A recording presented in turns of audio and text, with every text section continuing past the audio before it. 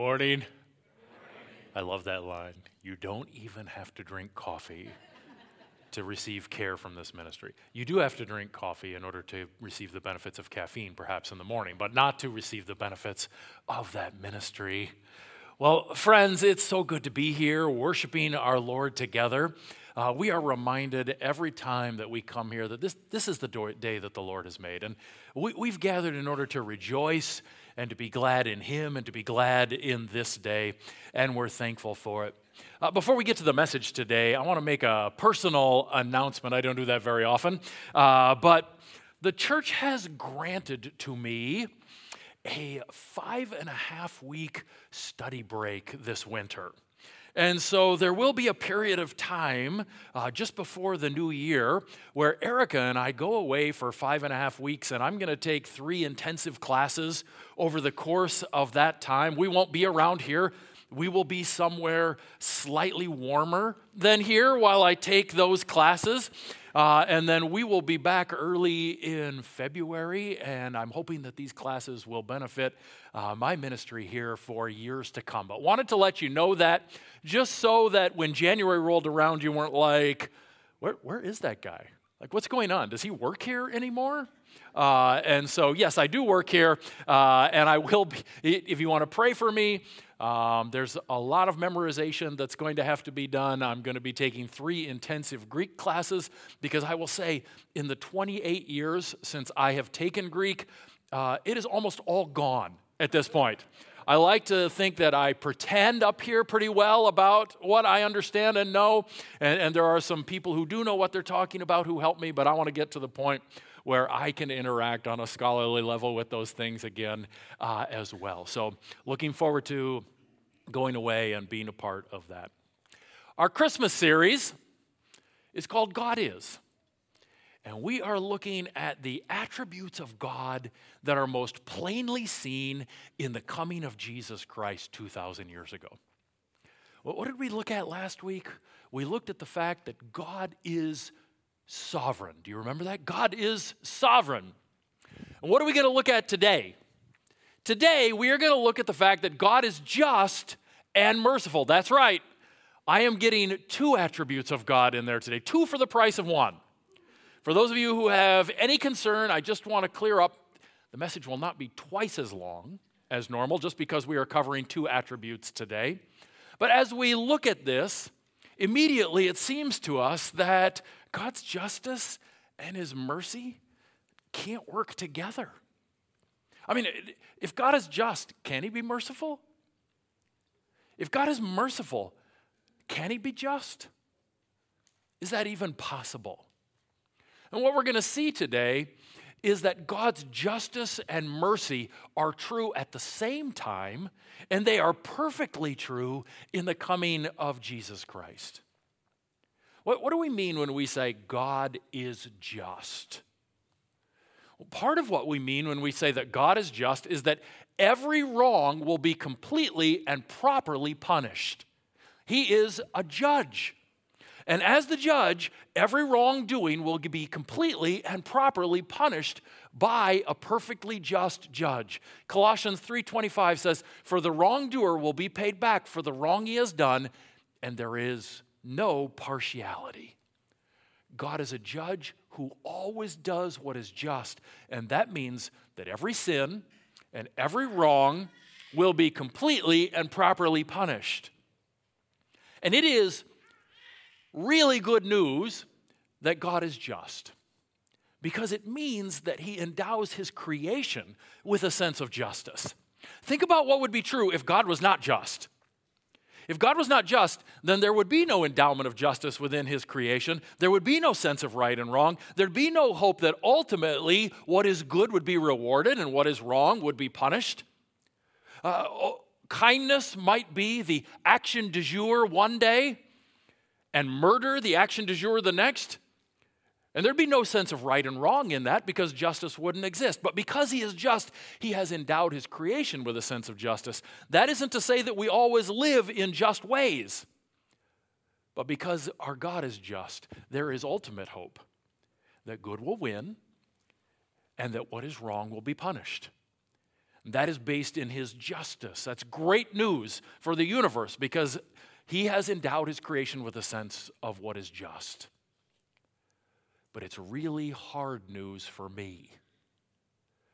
Really hard news for me because, friends, I'm sinful. If God is just and must always punish that which is wrong, that which is sinful, that which is rebellious, that is bad news for me because when I look at my life, I can see a lot of sin and a lot of wrong. As I look back over the course of my life, I can see at various times lying, cheating, stealing. I can see pride, arrogance. I can see covetousness, lust. I can see gossip. I can see grumbling. I could go on like this for a while. Right? There's a long list of the sin and wrong in my life. And if God is just, and if that means that every wrong and every sin will be completely and properly punished, then that is bad news for me. God has declared what the appropriate punishment for sin is. He actually declared it in the garden before the first sin ever occurred. He told Adam and Eve how they were to live. He made them in order to live his way. And then he said, if you deviate from that, if you choose to rebel against me, if you choose to live in your own way rather than my way, the punishment for that is going to be death. Right? God is life. You're going to be separated from the one who is life. And the punishment will be death. Creates a personal problem for me because, like Adam and Eve, I also am sinful. I also have rebelled against God. Consider Adam and Eve's rebellion, my rebellion, in light of heaven. God, who is perfect in all that he does, completely holy, almighty, majestic, the Lord of angel armies, makes these creatures out of the dirt. And he endows these creatures with life for his purposes and his pleasure. And he showers upon them his goodness and his love. And then he says to these creatures of the dirt, live according to your maker's way. It's what's best for you. And the creatures look at almighty, majestic, holy God. And these creatures from the dirt say to him, you know what? We're going to go ahead and live our own way. Thank you anyway. And they rebel against their God. Right? At this point, a just God cannot say, this is wrong, this is the punishment for that wrong, and then say, let's just ignore it. A just God must punish according to the punishment he has set aside for what is wrong. And he told Adam and Eve, that punishment is death.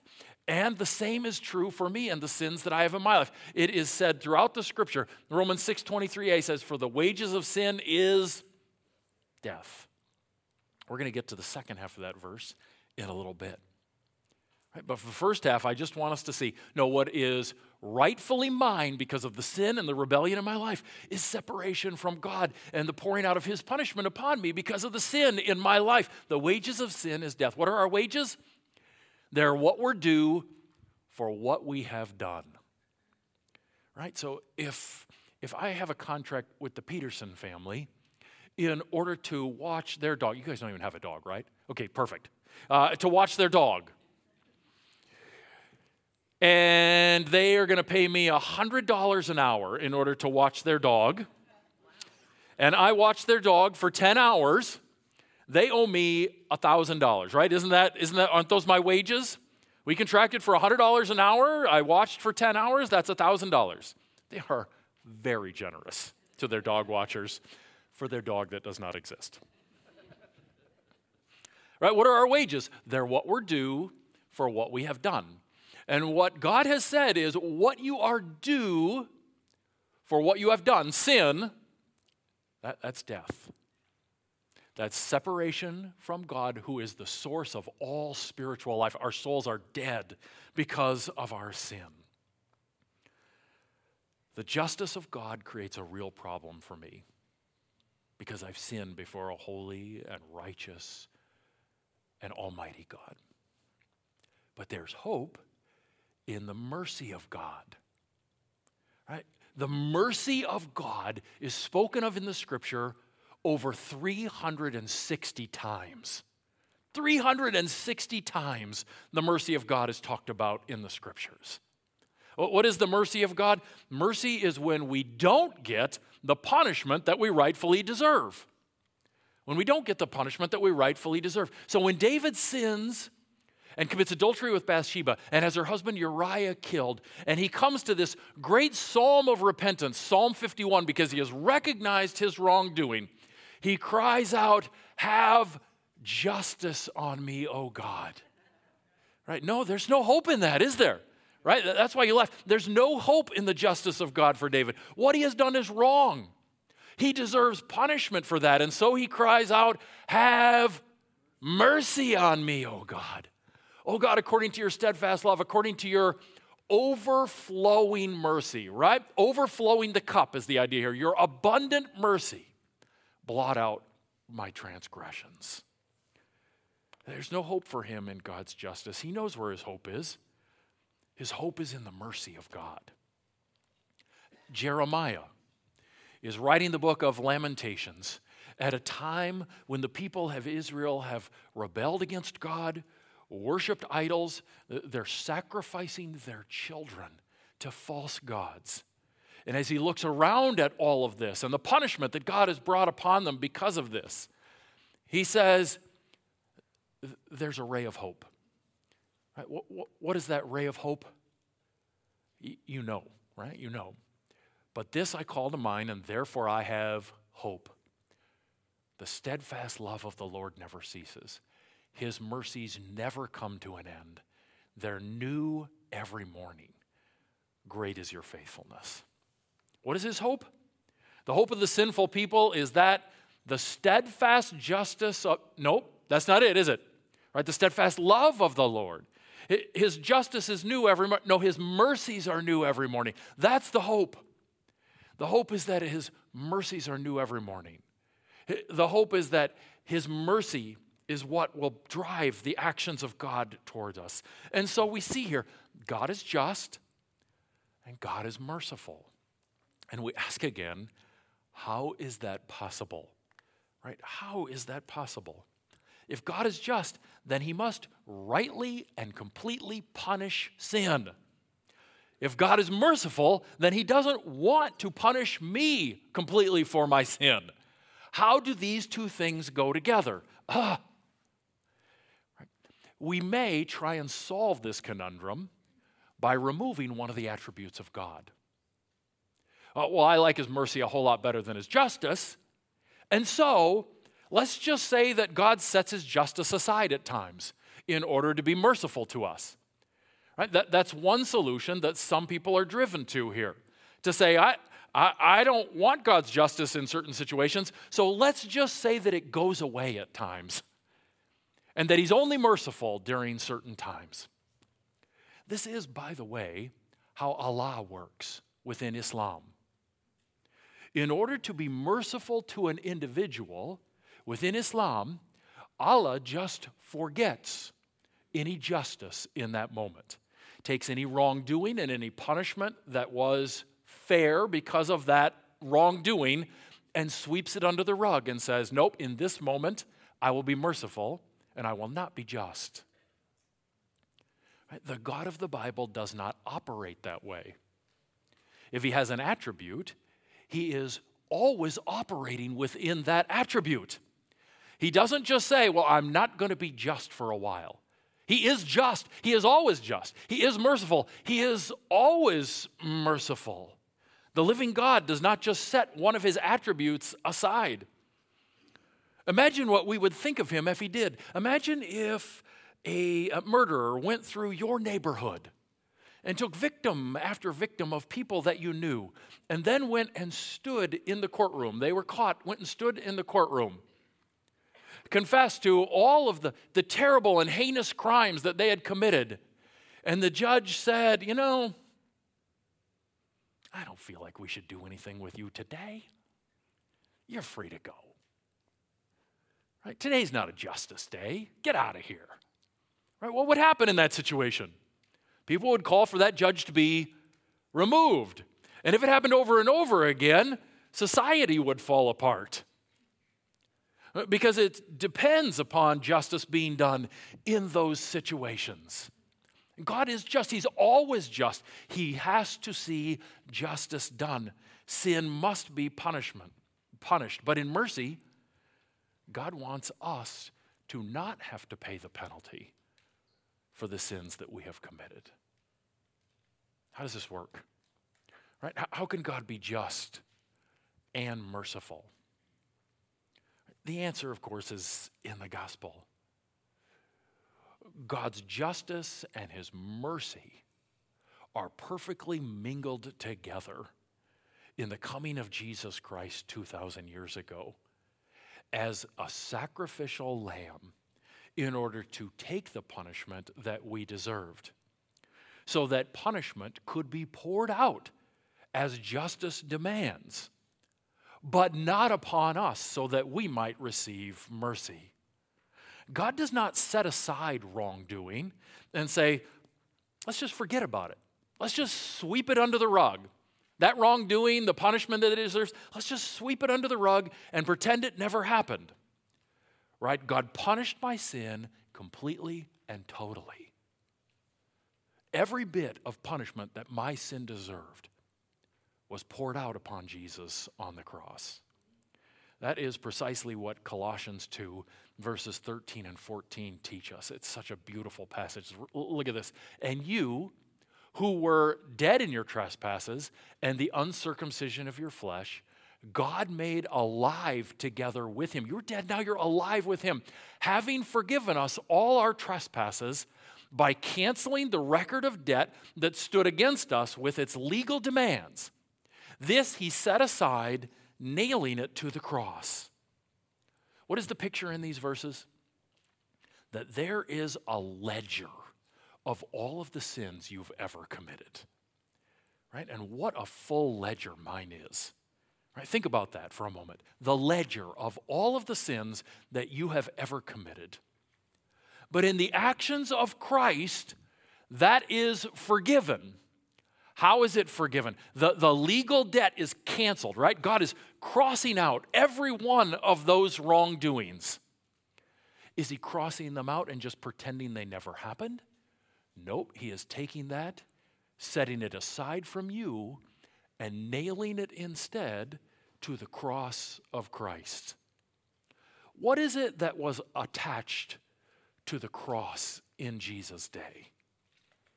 Right? It was the wrongdoing for which that criminal was being executed. So when Jesus was executed on the cross, what is it that hung over him?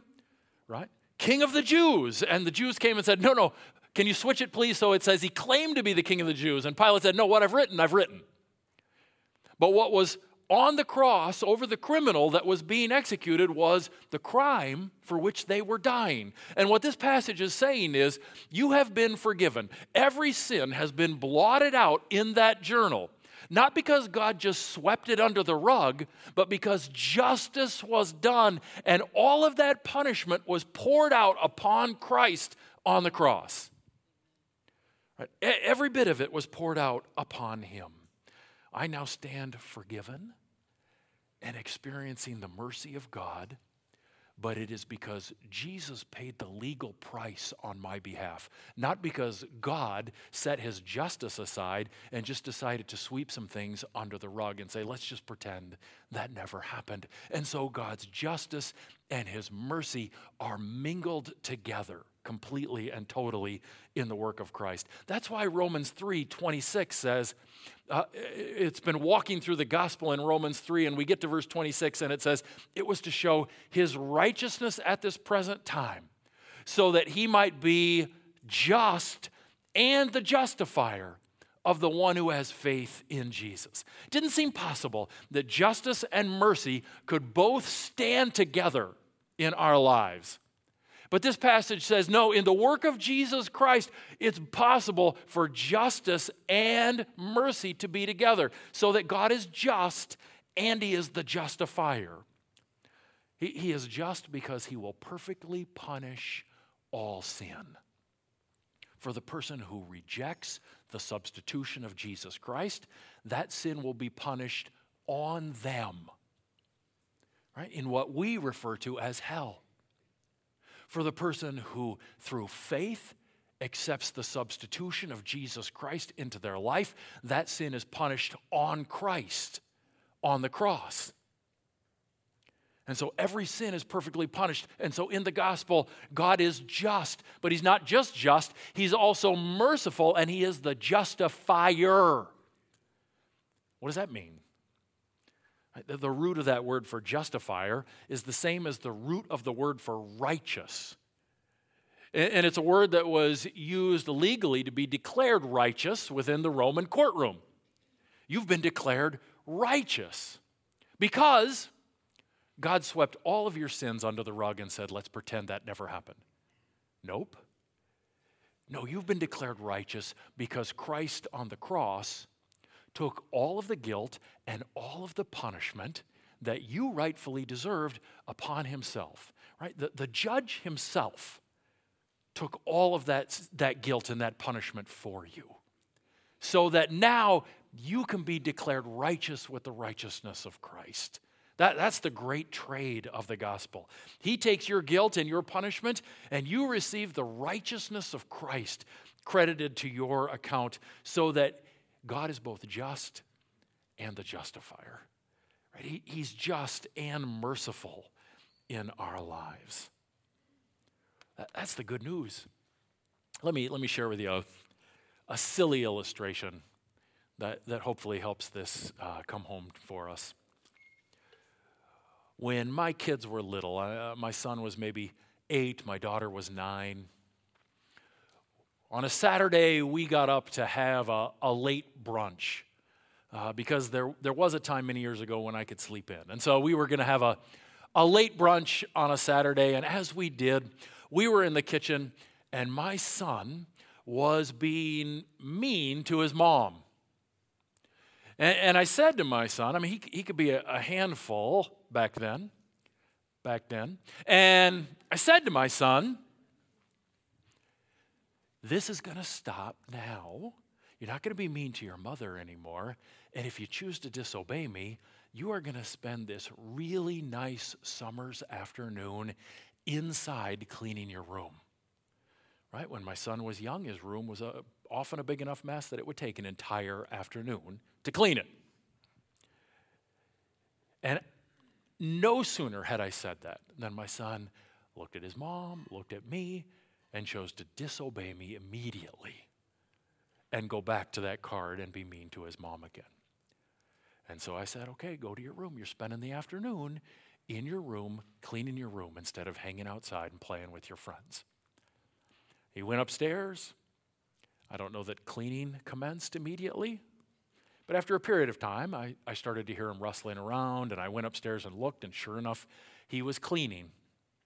Now, I will tell you that I think almost every time parents need to stick to whatever discipline they have given their kids. As a matter of fact, I'm teaching a parenting seminar here for the church on February 17th, and that is one of the primary things I'm going to be saying as we talk about disciplining our kids. Stick with your discipline. However, on this particular instance, I chose to go a different direction because after about an hour and a half or 2 hours of being up in his room, my 8-year-old son came down, tears running down his face, and he said to me, "Dad, I am really sorry for what I did." And as best I could discern, he was not saying he was really sorry that he was stuck in his room for the rest of the afternoon. He seemed to be genuinely sorry for what he had done and for the way that he had disobeyed me. And he gave me a big hug, and then he went back up into his room and began to continue to clean. Again, normally I would say, yep, stick with whatever discipline you have enacted as a parent, but on this situation I thought maybe another lesson was possible.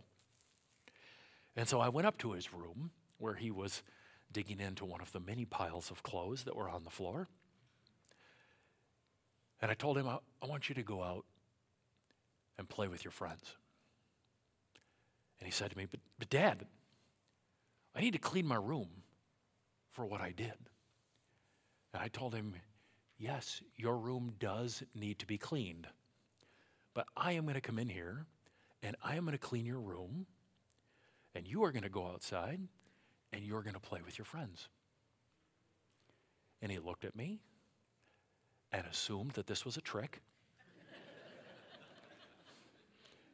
And I said, no, really, go outside, play with your friends, right? You could hear them out there all on their bikes, hanging out in the neighborhood. Go outside, play with your friends, and I will clean your room. He probably checked with me 2 or 3 more times to see what kind of trick was going on, which probably tells you something about the household he was raised in. But after he checked a couple more times, he went outside, jumped on his bike, and began to ride around and hang out with his friends. And I sat there in his room and slowly cleaned up all that there was to clean. And when he got back into the house, he came up to me, gave me a big hug, and we sat down and we talked about mercy. As we talked about mercy, he fully recognized what he deserved that day was to clean his room all afternoon for what he had done. But what he received instead was freedom from what he deserved, and someone else stepped in and paid that price for him. Right? That is a silly and small illustration of the mercy that God shows to us.